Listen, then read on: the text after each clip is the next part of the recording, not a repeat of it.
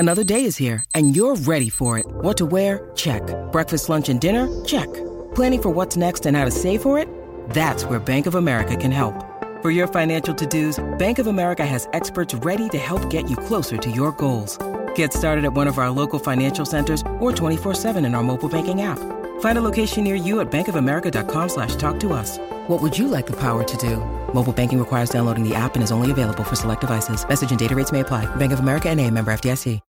When you need mealtime inspiration, it's worth shopping Kroger, where you'll find over 30,000 mouth-watering choices that excite your inner foodie. And no matter what tasty choice you make, you'll enjoy our everyday low prices, plus extra ways to save, like digital coupons worth over $600 each week. You can also save up to $1 off per gallon at the pump with fuel points. More savings and more inspiring flavors make shopping Kroger worth it every time. Kroger, fresh for everyone. Fuel restrictions apply. This is the Greg Bedard Patriots Podcast with Nick Cattles.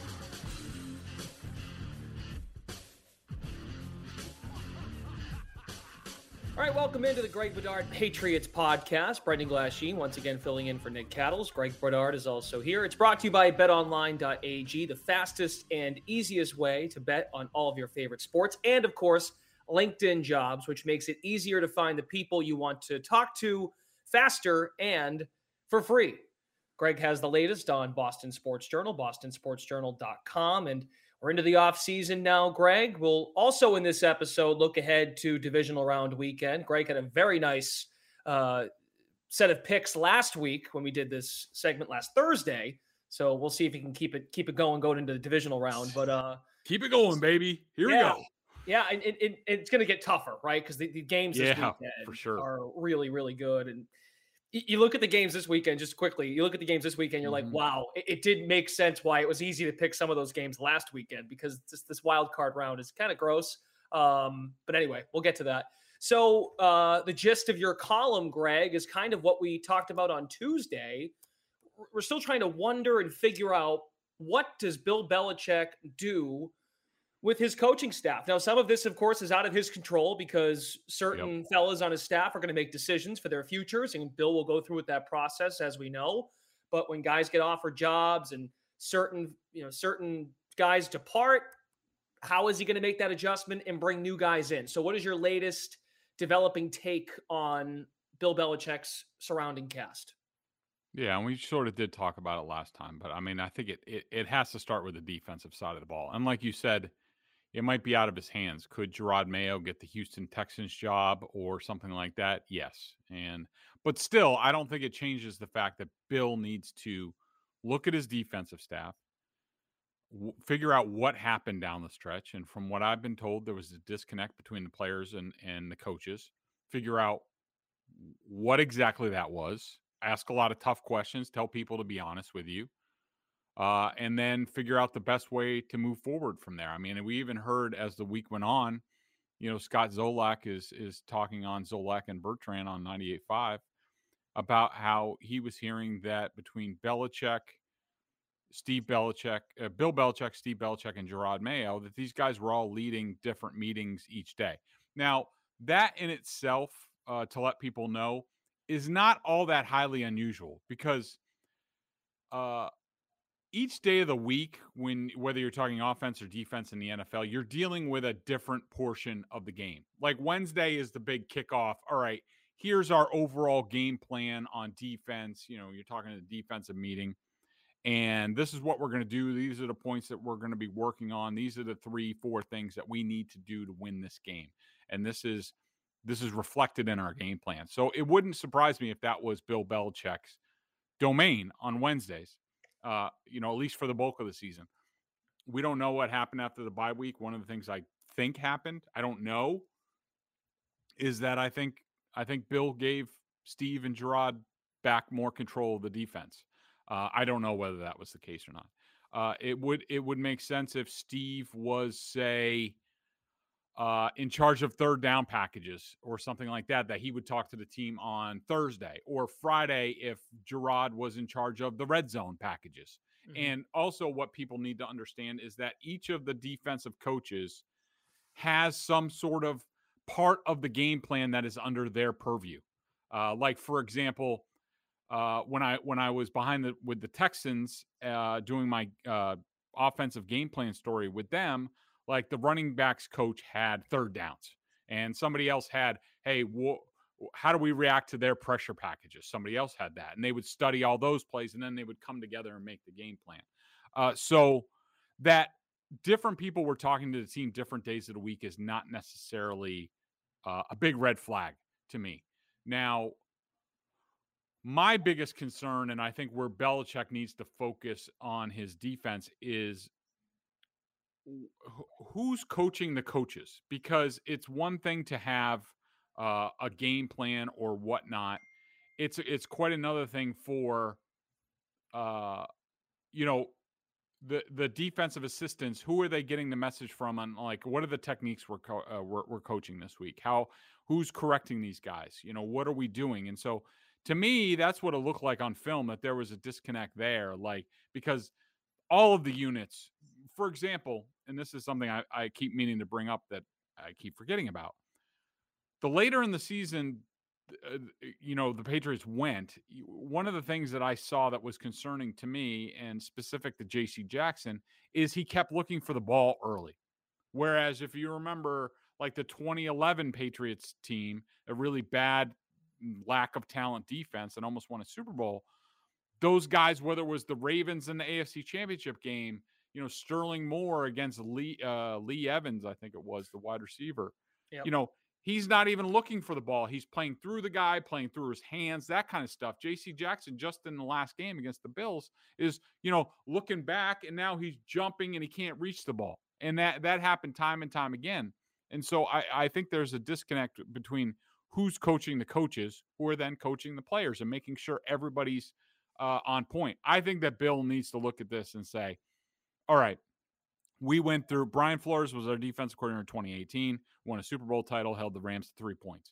Then it went to Gerard and Steve in 2019, 2020, 2021. How did we do? How did we end up in those seasons? How did we finish? Did we finish strong? Were we well coached? I don't think they have been well coached. So maybe it's time. I think it's time for him to say, all right, enough's enough. It's been 3 years. Somebody's got to be defensive coordinator. If it's Bill, let us know that you're in charge, and I'm fine with that. I'm more than fine with that. If it's Steve, do that. If it's Gerard, do that. If it's Matt Patricia coming out of the box and getting back on the coaching staff, do that. I just think there needs to be a chief to where everybody understands, not only, from the DC to the players, but the coaches. All right. Who do I go to? Who do I go to complain? Who do I go to if I want to tweak this or that? And I think there's been too many cooks in the kitchen. And so I think that is the number one thing. But I also think there could be a chance that, the offensive side might need some changes depending on what happens with McDaniels in the job market. So it's very cliche, but everything you just said reflects on what Bill has preached in his tenure as coach. Everyone doing their job. And we all know that as fans and consumers of the product, because when they win Super Bowls and they do those recap videos on NFL Network or the championship DVDs, we get all that. And You go back to some of those teams, you got the sense who was running what. Patricia was a defensive coordinator during one of those Super Bowls. We're not talking the Nick Foles one. We're talking about the one where he's got Malcolm Butler. Even Brian Flores, when he was anointed, when they beat the Rams. There's just a clear understanding. And typically... And they have ownership. Right. Typically, we're pretty aware of that, too. Like, publicly, we're kind of aware. In the last couple of years, it's been murky. We don't really understand. So I think to help answer your question about figuring out the staff, there's another question that has to be answered to help answer that question, which is, how are they going to play on defense? Which is a loaded question, right? Because we respect the fact that Bill will game plan on a game-by-game basis, make adjustments at certain points in the year. But as we've talked about on this show, they have yet to make adjustments in the month of December and play their best football at the end. They became very predictable. So let's discuss that now. How do you think, with what you envision the staff might be and how Bill decides to put the pieces and connect the puzzle, how should they be playing on defense to best utilize their current personnel? Yeah, I think it's a great question. And I think it's wise that you brought up the personnel, because we know the Patriots are, at the end of the day, and maybe the next part needs to go before this, because you need to figure out, all right, what do we have at personnel? Right. What's the plan with JC Jackson, who's really at this point in time your only man cover guy at cornerback? But he's a pending free agent. He could be tagged. He could be traded. He could just be let go, which I doubt to be the case. And we'll get into that a little bit more in a second here. But I think what you will see and what the Patriots always do is they will do off-season studies about, all right, they will analyze all the, advanced analytics, the film, they'll go back over things. They'll say, all right, what gave us the most difficulty? What's going to give us the most difficulty next year when you're talking about defending the Buffalo Bills, in their own division? How are we going to combat that? How do we need to play to do that? What's our personnel? What do we have? What can we tweak? What's out there in free agency? What's out there in the draft? I think the Patriots, in my mind, and this is where they were basically before the season, before the Gilmore trade, before the Jonathan Jones injury, they have to be able to play a lot of man-to-man. I think any team does. If you show me a team that's predominantly zone, that team's not going very far because the quarterbacks and the schemes are just too good right now. And so I think the Patriots need to basically say, all right, we're going to play more man this year. How do we do that? How do we make sure we're ready for that and we have depth for that? Who's going to be the low-level free agents that we might be able to cherry pick and they can give us depth? Juwan Williams is probably out the door because he can't do it. He can't match up. So I think the Patriots need to figure out what they're going to do. I do think they need to get quicker at linebacker. Hightower's a free agent. Jamie Collins is a free agent. You have Cam McGrone, who was a decently high draft pick. I think 5th round coming off ACL. You knew you weren't going to get anything out of him, yet you still drafted him in the 4th or the 5th round. So, on film before his injury, good player. We'll see where he is, but, he helps you. Raekwon McMillan was a linebacker that they signed in the offseason who really showed well until he got hurt and he was lost for the season. He's under contract for this coming year. So I could see Hightower gone. I could see Jamie Collins gone. He was sort of a fill the gaps kind of guy. Yep. Juwan Bentley, free agent. I don't know. They like him. I could see him back here. Kyle Van Noy kind of plugs a bunch of spots. I could see him back here. But, you're going to have options. If you're going to play man-man, you also have to be able to play man-to-man at linebacker. I don't think they can right now, but I think that's another area where you have to say, all right, we need to upgrade. And then finally, how are you going to defend the run? Like Devon Godchow, he was okay. He had his moments, but largely a whiff at nose tackle. Who's going to play nose for you next year? You have Lawrence Guy. Can he carry the load anymore that he did, the previous 4 or 5 seasons in great fashion? He did not do it this year. Do you have any backups for him? Christian Barmore is a good sub-package pass rusher. Can he give you more? All these things will be looked at, and I think they are vital because they are going to have a picture in their mind of what this Patriots defense looks like going forward, because we know the last 3 years, the picture has not been good come December and January.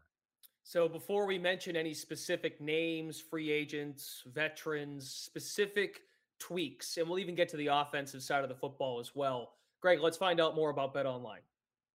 Yeah, BetOnline would like to wish you a happy new betting year as we continue our march through the playoffs and beyond. All sorts of stuff on there for the for the playoffs. We were just not for the Patriots. We'll have the lines. Yeah, I know. I'm getting hung up. I'm so used to talking about the Patriots. I get hung up. But maybe you can bet on the Patriots for next year. Yeah. Already. I'm sure you can. BetOnline remains the number one spot for all your best sports wagering action for 2022. New year and a new updated desktop and mobile website to sign up today and receive your 50% welcome bonus on your first deposit. Just use our promo code CLNS50, that's CLNS50, to get started. From football, basketball, hockey, boxing, and UFC, right to your favorite Vegas casino games. Don't wait to take advantage of all the amazing offers available for 2022. BetOnline is the fastest and easiest way to wager on all your favorite sports. BetOnline, where the game starts. So our next talking point here, I would make the case, Greg, this is the most important nugget / category to the offseason. And I don't think fans are necessarily ready, because at least after the Cam Newton 2020 version of the Patriots, You had some guys come back from COVID opt-outs. And I think there was, even though that season didn't go well, I bet you anything, Bill Belichick deep down was like, all right, I know I'm getting some guys back. We're going to give this another go. But now we're in an off season where we don't know the future, and we can make a long list. But just to name a few: Slater, McCourty, Hightower, Collins, Van Noy, and you can rank those however you please in terms of importance, what they've meant to the organization over the years. But we're going to find out quickly. Well, we hope to find out quickly who the next voices are in the locker room. And that kind of relates to our Matt Judon discussion from a few weeks ago. Just like they're relying on some of these pickups they got in free agency or young draft picks to be those guys. So when we say deal with the veterans, I'm curious as to what Bill finds important. Maybe he does. Like, we might think let go of Hightower from a scheme standpoint, but maybe Bill's like, no, I need him to like be my leader with the microphone. You know what I'm saying? Like that's there's going to be a decision of ability on the field versus, I need some vocal guys to stick around. And that leads to the coaching rift with Steve Belichick and Mayo. That's a big call here. These free agents, these veterans. You're absolutely right. And I think, to me, the toughest call and the biggest call is Devin McCourty. Because to me, there's no ready replacement at free safety. You know, certainly Adrian Phillips can do it. That's not his forte. He's more of a robber, kind of play in the box type of safety, defend the run. Kyle Duggar's very similar. I don't see Duggar as a, Ed Reed type, hey, what's the offense shifting to? Where am I going to go? I'm going to fake this quarterback out. That's not his game at all. And so now you look at maybe Miles Bryant or, Jalen Mills was a guy who was signed as sort of a safety cornerback hybrid for this team. It was basically Jalen Mills we're not sure what his best position is. And the Patriots often do this, and I really like how they do this. And it's part of the reason for their success is they will identify a guy where they say, he's a good football player. Maybe he wasn't the right fit for what Philly was doing. But just like Adrian Phillips, I mean, anybody who watched film, and I certainly watched a lot after they signed him with the Chargers, and I was like, holy cow, this guy is a perfect fit for what they do. He'd be a great robber safety, and that's what he's been. And so they're great at that. So Mills, I could see Mills possibly filling the role, but I think Devin McCourty's a guy who, say Slater moves on, say Hightower moves on. Yep. Like, you're right. The leadership void, hey, this is what we've done. This is who we are as the Patriots. Where does that message come from? Juwan Bentley? Lawrence Guy? I know it's cheesy, but when they post those videos on Monday morning of the huddle, breaking up the huddle, it's been Slater for a very long time. And the guy next to him is typically McCourty. Like, that's no small thing to me. Like, that's different. Who is that guy to emerge? Yeah, and I think it's something they have to ask themselves. But here's the thing with Devin. Well, his brother was with, I think, the Dolphins, but he was hurt. I remember seeing him on the sidelines toward the end of the season. I was like, oh, Jason. I miss Jason. You can't have too many good Rutgers guys, right, Brendan? But I think the thing with Devin is I'm sure he would like to be back. He did slow a bit, but you can play free safety and slow down a little bit as long as the mind's there. The problem is with a veteran like Devin McCourty and Hightower, how much are they going to want to come back and do the grind if they're suddenly making $6 million a year as opposed to $12 or $15 million a year?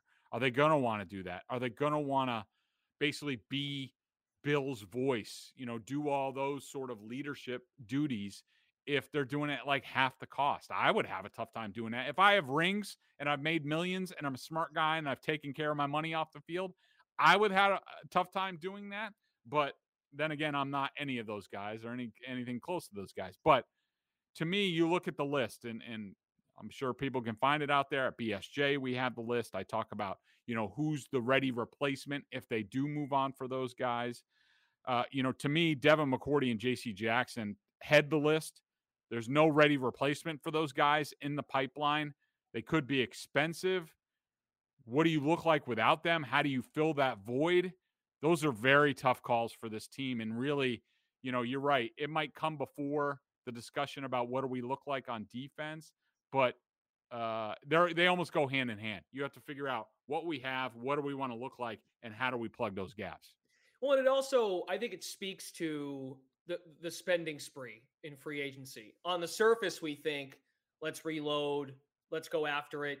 We've got veterans in place, but also there was a long-term big picture thought of doing that. To your point about Mills and Judon, Bill was thinking, I've got some guys here that are ready to move on, or maybe he had prior discussions before the season about Devin McCourty and Dante Hightower. Like, this is likely their final go with me. I got to make sure I have some pieces, some foundational pieces that have some potential. Let's go to offense. We haven't done much discussion on offense here. Wait, one second, Brendan. Before we move on, I just want to touch on. Also, part of this discussion is guys who are under contract for next year who might be too expensive, or maybe their play like a Trent Brown. And I don't even have Trent Brown on this list, and I should have had him. Yep. But he's a free agent, I think. Is he a free agent? Yes, he's a free agent. Yeah, so he's not on this list. Raiders. Yeah. Yeah. But Nelson Aguilar has a $15 million cap number next year. Jonnu Smith, 13.5. Isaiah Wynn, 10.4. Shaq Mason, 10.3. Devon Godchow, 10.3. Kyle Van Noy, $7.5 million. Are those guys worth that on your cap next year? And what do you do if you move on from those guys? So, a lot of personnel, I think a lot of scheme, and Bill even touched on it in his postseason press conference. We have to look at the scheme. We have to look at the player fits. We have to look at, how do the puzzle pieces fit? And there is a lot on their plate there all the way around. It's unbelievable how they lose 4 of their last 5, and now it feels like they have a million things to fix. You know what I'm saying? Yeah. Like, I know that's like going back in time now, and that's reflecting more on the season. I know we're in the off season now, but it's unbelievable. Like, if they had beat Buffalo, I think we're not talking, like, we're talking about another game this week. It's just, it's fascinating. Offensively, correct me if I'm wrong. I think I saw you tweet this too. Someone mentioned it to you, like, as a possibility of going to get a Calvin Ridley or something, or how they're going to look at receiver, maybe get a number 1 guy. And they did it in Buffalo with Steph Diggs. They went out and got Diggs for Josh Allen. Everyone got knocked down a peg, and that makes that receiving core look really good. What are some other things that you want to change offensively? Maybe you're talking scheme or specific personnel, but if they can go get Ridley, I know there's a big cap hit if they go and do that. But I saw a report from a reporter in Denver had something on this. Benjamin Albright he said something like, wouldn't be surprised if the Patriots and Calvin Ridley unite next year. Yeah, I mean, I think it's, to me, look, just to caution people out there, because I know, I've earned the moniker the wet blanket of reason, for a reason. And look, you have to understand, the Patriots aren't even near there yet as far as who they might get and who they might target. Like, so if you hear some guy on Twitter who has a blue check mark and says and attaches Calvin Ridley to the Patriots, it's just them thinking out loud. And really, those people don't know jack about what the Patriots are doing. They don't know jack about their scheme and what they look at and what they prioritize. So just slow your roll. The Patriots won't get to free agency probably until sometime in February, when they really dial that down. But when you talk offense, first of all, we should talk about, is Josh McDaniels here? I think largely the percentages are pretty high that he's still here. One thing I would keep a look at, I would keep an eye on the Raiders situation. Okay. Because Dave Ziegler, I think we might've talked about it on the pod. He has a strong candidate there as GM. When you're Josh McDaniels, people will say, well, his name hasn't been out there. From what I understand, that's been from McDaniels and his camp. They are back to being very selective. Like, they're not going to take, I think there was a sense like when he took the Eagles and the Browns interviews, I think last year, that he took those because there was really, for McDaniels, it was hard to envision, all right, what's our future look like? I don't have a hand in picking who's going to be our quarterback next year. We're coming off Cam Newton. We're coming off 7-9. Didn't look very promising. So I'm going to throw my hat into the ring and see what happens with these jobs. I think with Mac Jones and knowing, all right, we have a direction as an offense. This was our baseline. And by the way, their passing, offense as a baseline is a lot better than people want to give it credit for. I mean, I know the Felgers of the world will go on and use stupid stats like yards per game to measure the Patriots compared to other people. But if you look at passer rating, it's Josh Allen, then Mac Jones. You look at, all sorts of advanced analytics over at Football Outsiders, all their quarterback, all their passing offensive stuff. The Patriots were in the middle of the pack with a rookie quarterback. To me, that's pretty good.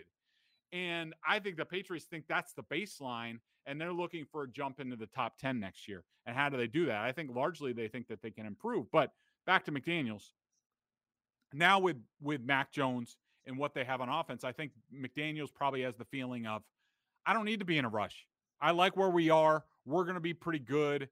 I'm going to have my pick of jobs. And at some point, and if I don't even wait for Belichick to retire here, where I know I need the organization aligned a certain way, where everything's on point, that I'm not being just shoehorned in with, the owner's pet project with analytics, and they have all their analytics guy and they're shoving numbers in front of me, or I got to meet with Jeffrey Lurie every Monday and answer his questions about what happened, and they're mostly based on fantasy football.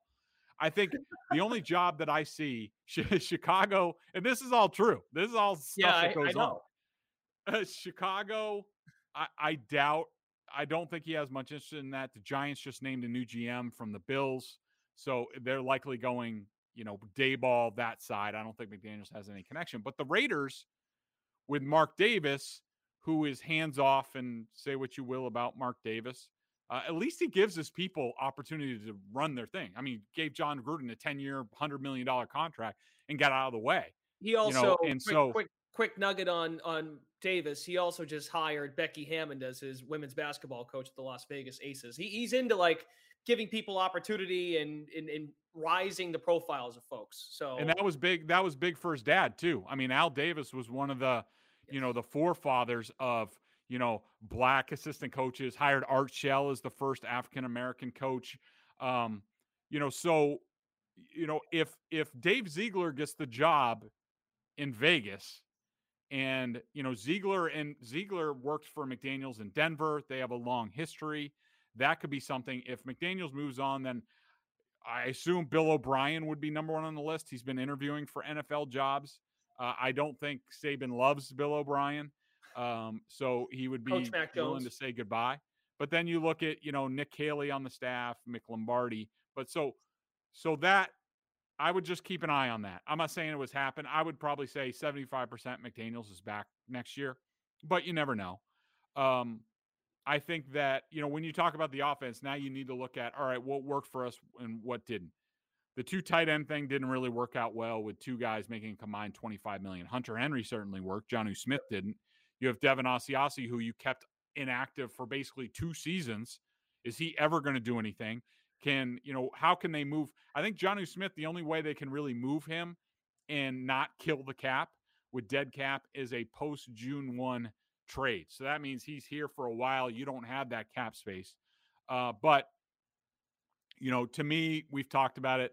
I think a quick slot receiver is more important than, say, an outside receiver. I think that Aguilar can be better in this system.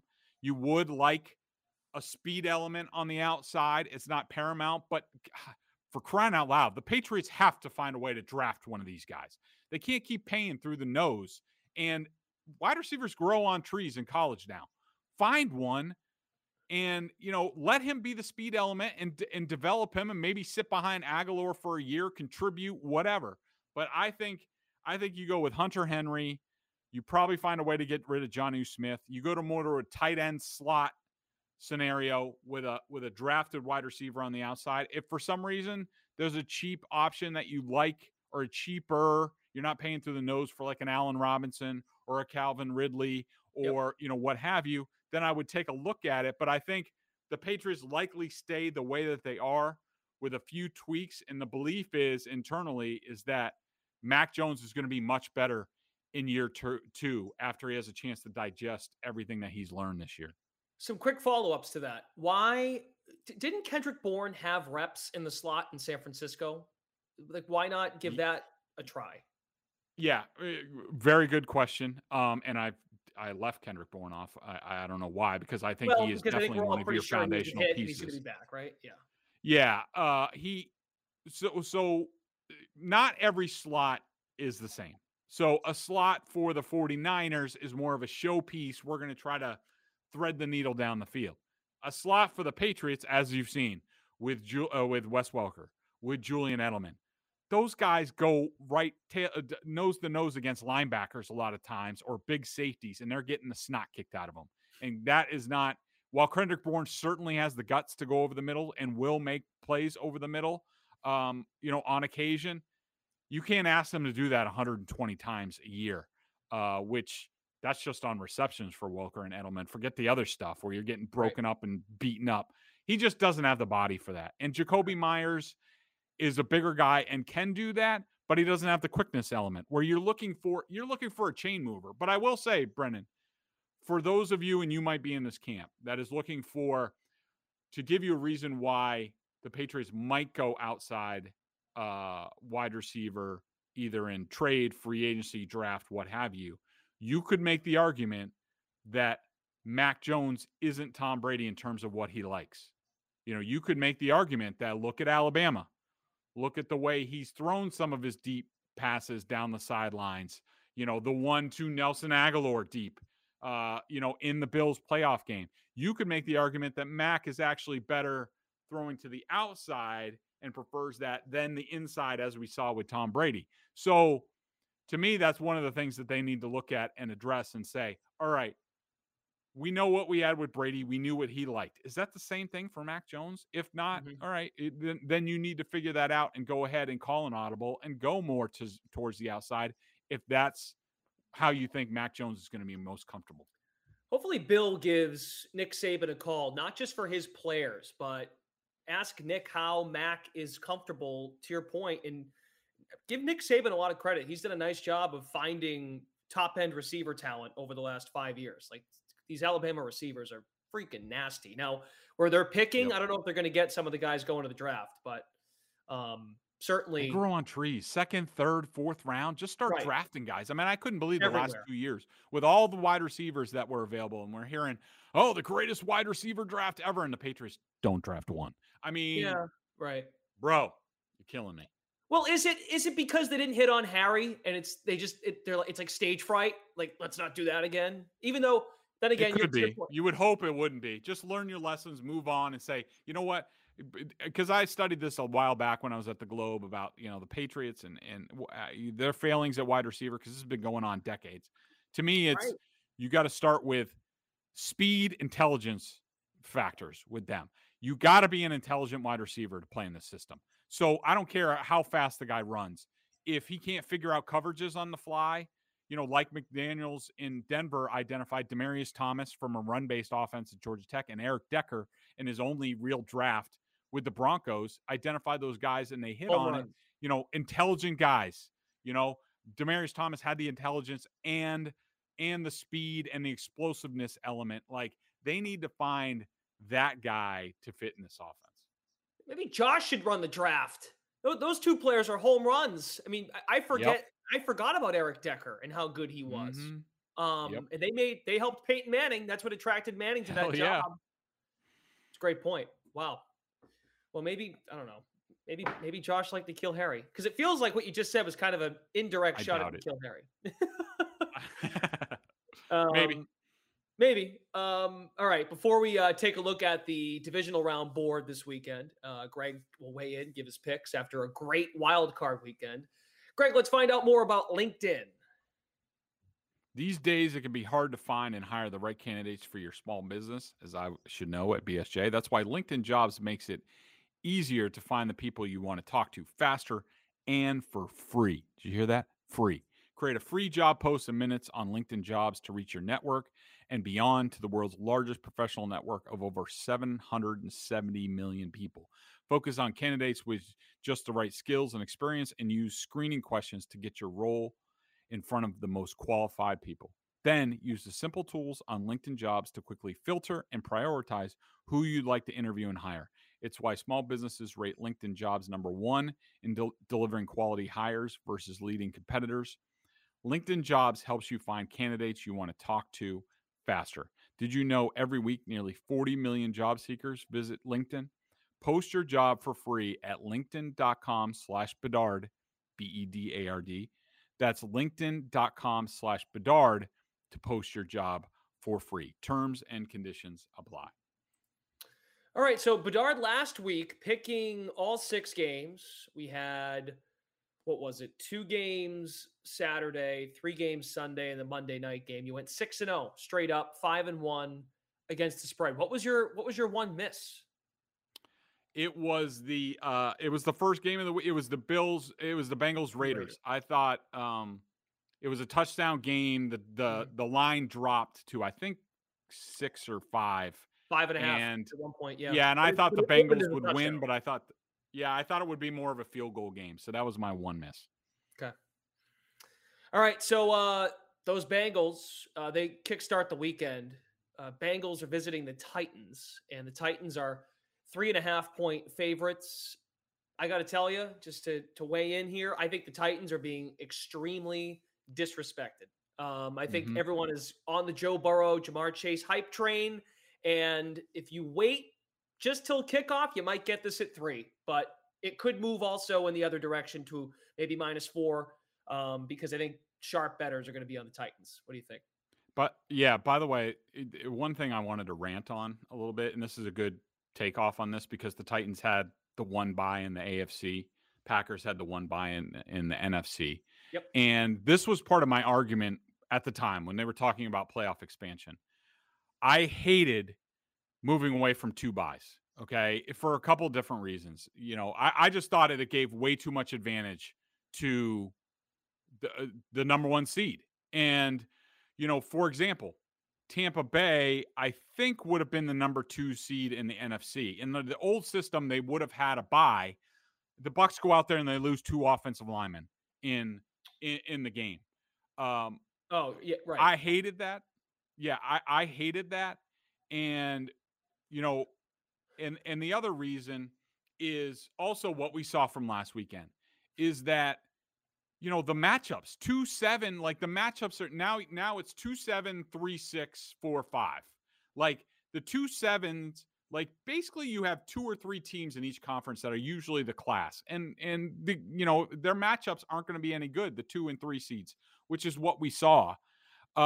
I was more of a proponent, you know, not 1 more team, 2 more teams, specifically because of the bye week. And if you had 2 more teams, you might say, oh, well, this team didn't belong in the playoffs, and, you know, the Eagles stunk, and, you know, this and that. I understand.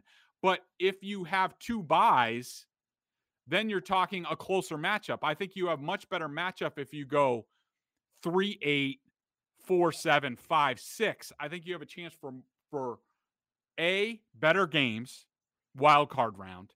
B, you have 2 teams with a bye, so you don't have 1 team with a super advantage like I think the Titans and the Packers do this week, you know, like the Titans getting Derrick Henry back and things like that. So anyways, I just wanted to rant on that.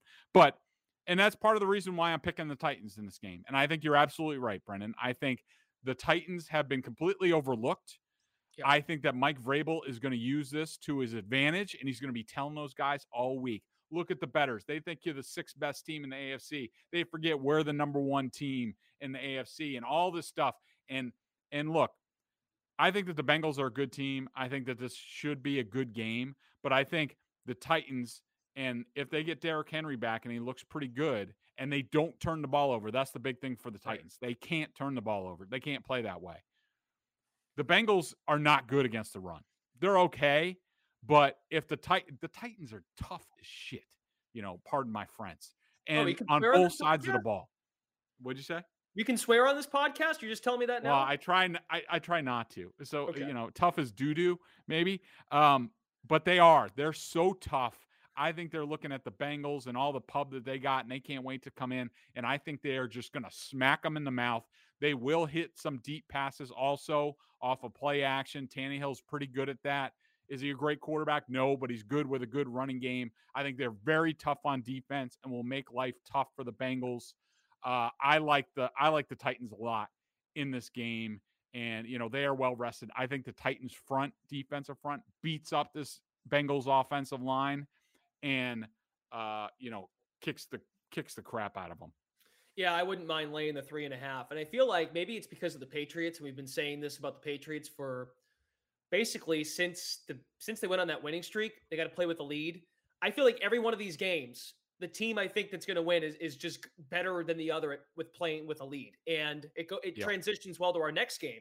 San Francisco at Green Bay. This is the largest point spread, the longest point spread. Packers -5.5. It's been getting up to 6 as well, but we witnessed it. Niners in Jerry World. They needed what? I think the score, they were up at one point, it was 10-0. They had to play with the lead. 7 at some point. Right. Yeah. So even right to your point, like you're up 16. They almost gagged it up, as we all saw. Yep. Do you feel similar? You made your point about the Titans having the number 1 seed, bye week, significant advantage. Aaron Rodgers take care of business here? Yeah, I think so. And if I knew the 49ers were going to be at full strength, I might feel differently. But, Nick Bosa's coming back from concussion or that scary neck injury, whatever he had in the last game. Fred Warner, their great middle linebacker, who's really good against the run and can pressure the quarterback at times. He's hobbled with an ankle injury. Jimmy Garoppolo had the thumb. Now he's got the shoulder. Like, again, a Packers team who sat by and watched is now, welcoming a beat up team into their house, and it's going to be frigid. I do think the Niners will do a lot of things that will give the Packers trouble. I do think the 49ers front four has been great down the stretch and will pressure Rodgers at times. I don't, however, think they can match up on the outside. I don't think they have an answer for Davante Adams, and Aaron will hit some other players too. And I don't think Garoppolo. I don't think they can do enough in the running game and enough of Shanahan scheming to take the game out of Jimmy's hands.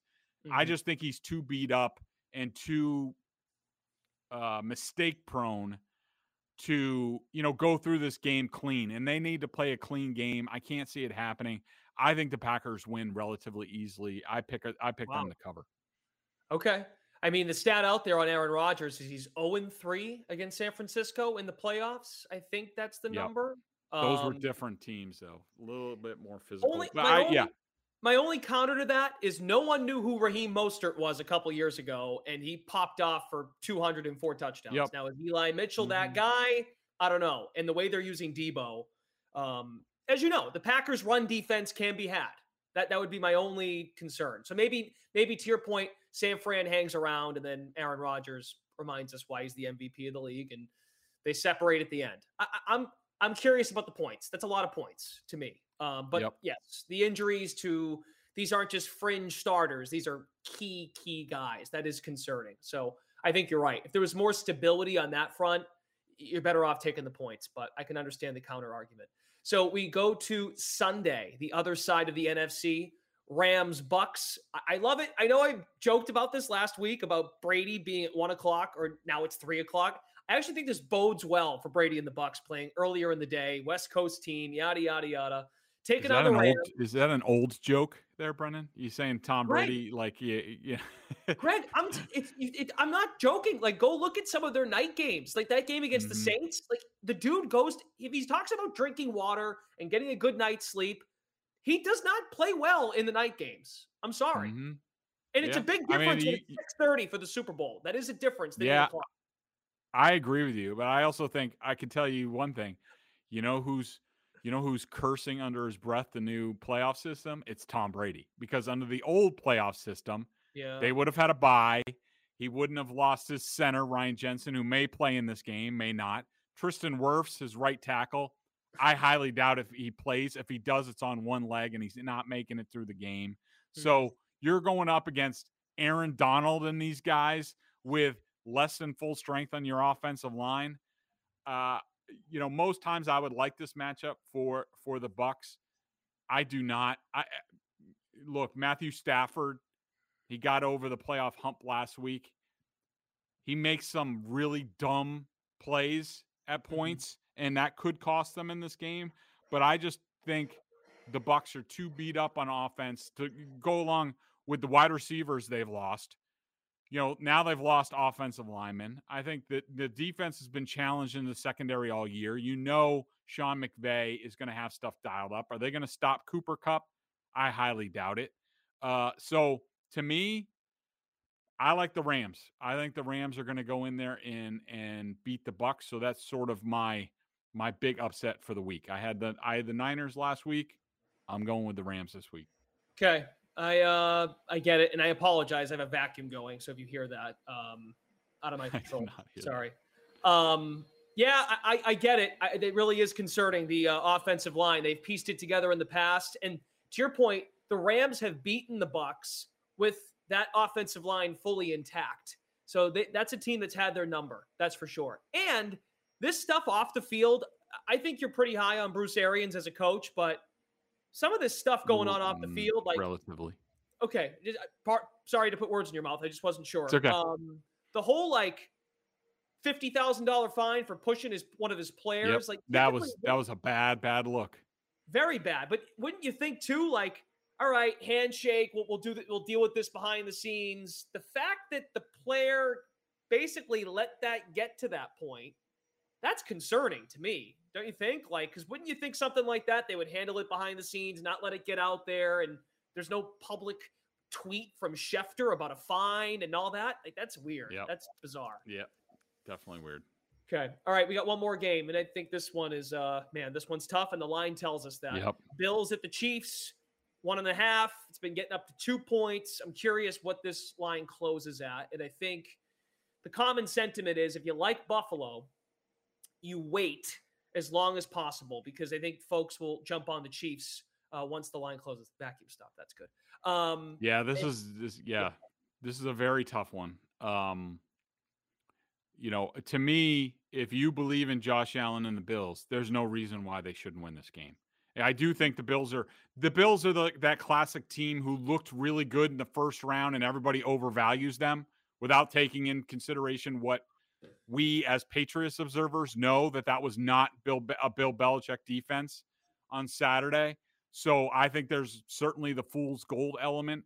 There's also the element of that Josh Allen and the Bills offense has like one of the biggest variances in the NFL. That means that they will look like world beaters one week and they will look terrible the next week. I do think it's a really good matchup for them. The Chiefs like to play a lot of man-to-man. They are not the most disciplined front team. I could tell you this. The Patriots sat back last week, barely blitzed Josh Allen, let him do whatever he wanted to. Steve Spagnuolo ain't going out like that. He is coming with the house at times. The Bills have the weapons to counter that. There's a lot of reasons to pick the Bills in this game. I also think the Chiefs, finally got their mojo back recently, where, Mahomes looked like Mahomes last week. Again, that could be fool's gold as well. I'm very conflicted in this game. I keep going back and forth. I can see a path for both teams. I do think that the Bills have more avenues to win this game. I think that they could just let Josh Allen run a lot and they could win this game. I think that Mahomes at this point is more prone to mistakes than Josh Allen. I didn't think I'd be saying that, 6 months ago, but that's what he's shown on film this year. But I'm going to go with my gut here. I'm going to go with that the Bills aren't as good as they looked last week. That's what I believe from watching this team all year. I think that they're closer to middle of the road. I think that the Chiefs can do some things to pressure Josh Allen into mistakes, unlike the Bills. Mm-hmm. So I'm taking the Chiefs, but this is a very tough call, and I think it's going to be an awesome, awesome game.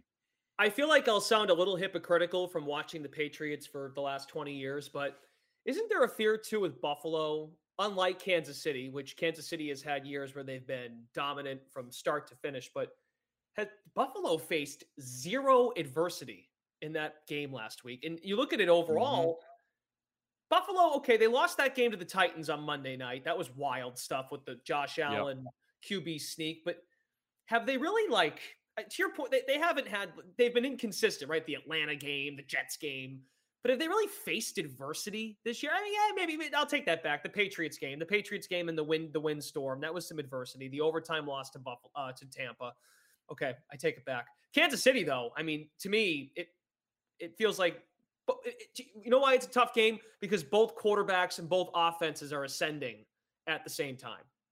That's why it's a tough game. I do think I certainly have my criticisms of Josh Allen and the Bills, but I will say, since the second half of the Bucs game, like the way Allen has played, and he played crappy against the Falcons and the Panthers and the Jets, so there's certainly that element to Josh Allen. And I find it convenient that people they want to say how great Josh Allen is because of the way he plays against a crappy Patriots defense, yet they just completely overlooked the way he played in those 3 games. But I will say, he showed me a lot in the second half against Tampa Bay. He showed me a lot against the Patriots, even though I don't think they were much of a challenge, despite what some people think. But so I do think he's on the verge of being an elite quarterback, certainly an elite talent. I do think he's on the verge. He could deliver Sunday night and be that guy. To me, he has to. If he truly is elite, the Bills win this game on Sunday night, and they really don't have many issues and aren't stopped on offense. But we'll see what happens. I hear you. And real quick, 2 other thoughts here. The one that you made about Tampa. Now, Tampa lost a couple guys on their O-line, like you talked about. Kansas City gets out of Pittsburgh just fine. Yep. Talking about that 2-7 matchup, right? So they're in a situation where maybe that was a good tune-up game for them. They went down 7-0. Yeah, they turned out to be okay. My last thought for you is it's the highest total on Bet Online at 54. Are we going to get another shootout here, or do we think defense actually shows up in this game? I think it's a shootout. I think I would. So it's like you said, it's what, 50 something? It's 54. It's the largest total. Yeah, I would go over. I'm looking at two teams in the 30s in this game. I would go the over. Because when folks look at the matchup, they look at all of the star power, and when they played in week 5, it was a high scoring game as well. So that, to me, I just think the total in that game is going to get a lot of attention one way or the other. So it's at 54 at the moment. So to recap, you've got the 3 favorites: Titans, Packers, Chiefs, and you're taking the Rams over the Bucs. Yep. Very good. See how I do. We'll see. You're betting against Brady, so we'll find out. I know. Again, Greg Famous last words. 6-0 straight up, 5-1 against the spread last week. Okay, before we go, it's time to get to our BostonSportsJournal.com member question of the day. We take these every episode, and Greg keeps an eye on this. He's happy to get to your questions, so be sure to submit. Check us out over at BSJ. $39.99 on our annual plan. Not only do you get top-notch analysis of all the Boston sports teams, but if you're a Patriots junkie and if you're listening to the podcast, which you are right now, a membership at BSJ gives you access to a ton of video analysis that Bedard does on the coach's film, direct access to him as well in weekly chats. I have one this afternoon. There you go. So we got a question from Mike. Hey, Greg, I know this is very unlikely to occur, but is there a scenario at all where Brian Flores agrees to return as associate head coach with defensive coordinator responsibilities and a handshake agreement that gets the keys after Belichick passes Shula, moves upstairs to a formal GM role? That means he'd have to be in on that for multiple years.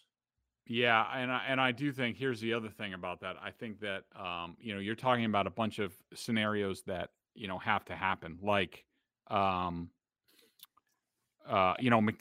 What about McDaniels? Okay, like he's here. He might want to have a say in that.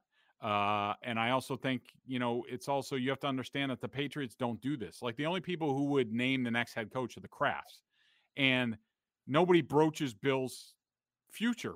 Bill just shuts his mouth and does his job. No one knows when he's going to. Josh McDaniels did not come back here with any assurances from the Indianapolis job that he was going to be the next head coach. They're not going to do that for Brian Flores. But I will say this, Mahogany Mike, that I love that scenario. Hopefully, ideally, if that was to happen, McDaniels would have to go take a job. And Flores would not get a job. I do think he wants another job. He wants to be a head coach. I think he still thinks the iron's hot. I do think he has a good chance at a job. So I think he wants that. I think he wants to be a head coach, and it'd be tough for him to come back here. But your scenario that you laid out, if McDaniels leaves, I would love that. I would bring Brian Flores back. He can get the defense in order. He can be the next guy. I think it would be a win-win for everybody involved, but I think it's a very, very long shot. So if McDaniels goes, though, I know you mentioned Bill O'Brien earlier. Could you envision a Belichick, O'Brien, Flores scenario? God, that would be a dream scenario for me. But yeah, maybe. Well, I'm only asking because if McDaniels were to go, who's running the offense? Well, O'Brien would get first shot, or they go after him first, and then I think it would be internal, like Nick Caley or Mick Lombardi or somebody like that. But O'Brien, I think, would be the next guy, and I think he would have freedom to leave Alabama for that. Yeah, I'm just trying to imagine if it's those three. Well, Bill O'Brien might look at it and go, "Well, wait a minute, what about me? I mean, why can I get a shot at the head coaching job after Bill?" But maybe he's lost that that opportunity, perhaps. Okay, that's going to do it for this episode of the Greg Bedard Patriots podcast, brought to you by BetOnline AG and LinkedIn Jobs. Greg, good stuff, and we'll see how those picks go. Yeah, thanks, Brendan, and hey, good luck tonight with your. What is it? Tell the people where they can hear you tonight doing a little lacrosse, right? Yes, sir. ESPNU. We've got National Lacrosse League action, indoor lacrosse, box lacrosse. Nice. We've got the Georgia Swarm and the Rochester Nighthawks. So nice. Well, there's a ton of lax people around here. Massachusetts is like almost the Belichick will be watching. Lax, so yeah, hell yeah. All right, that's man. awesome. Thanks Good a luck. lot. Good stuff. Thank you.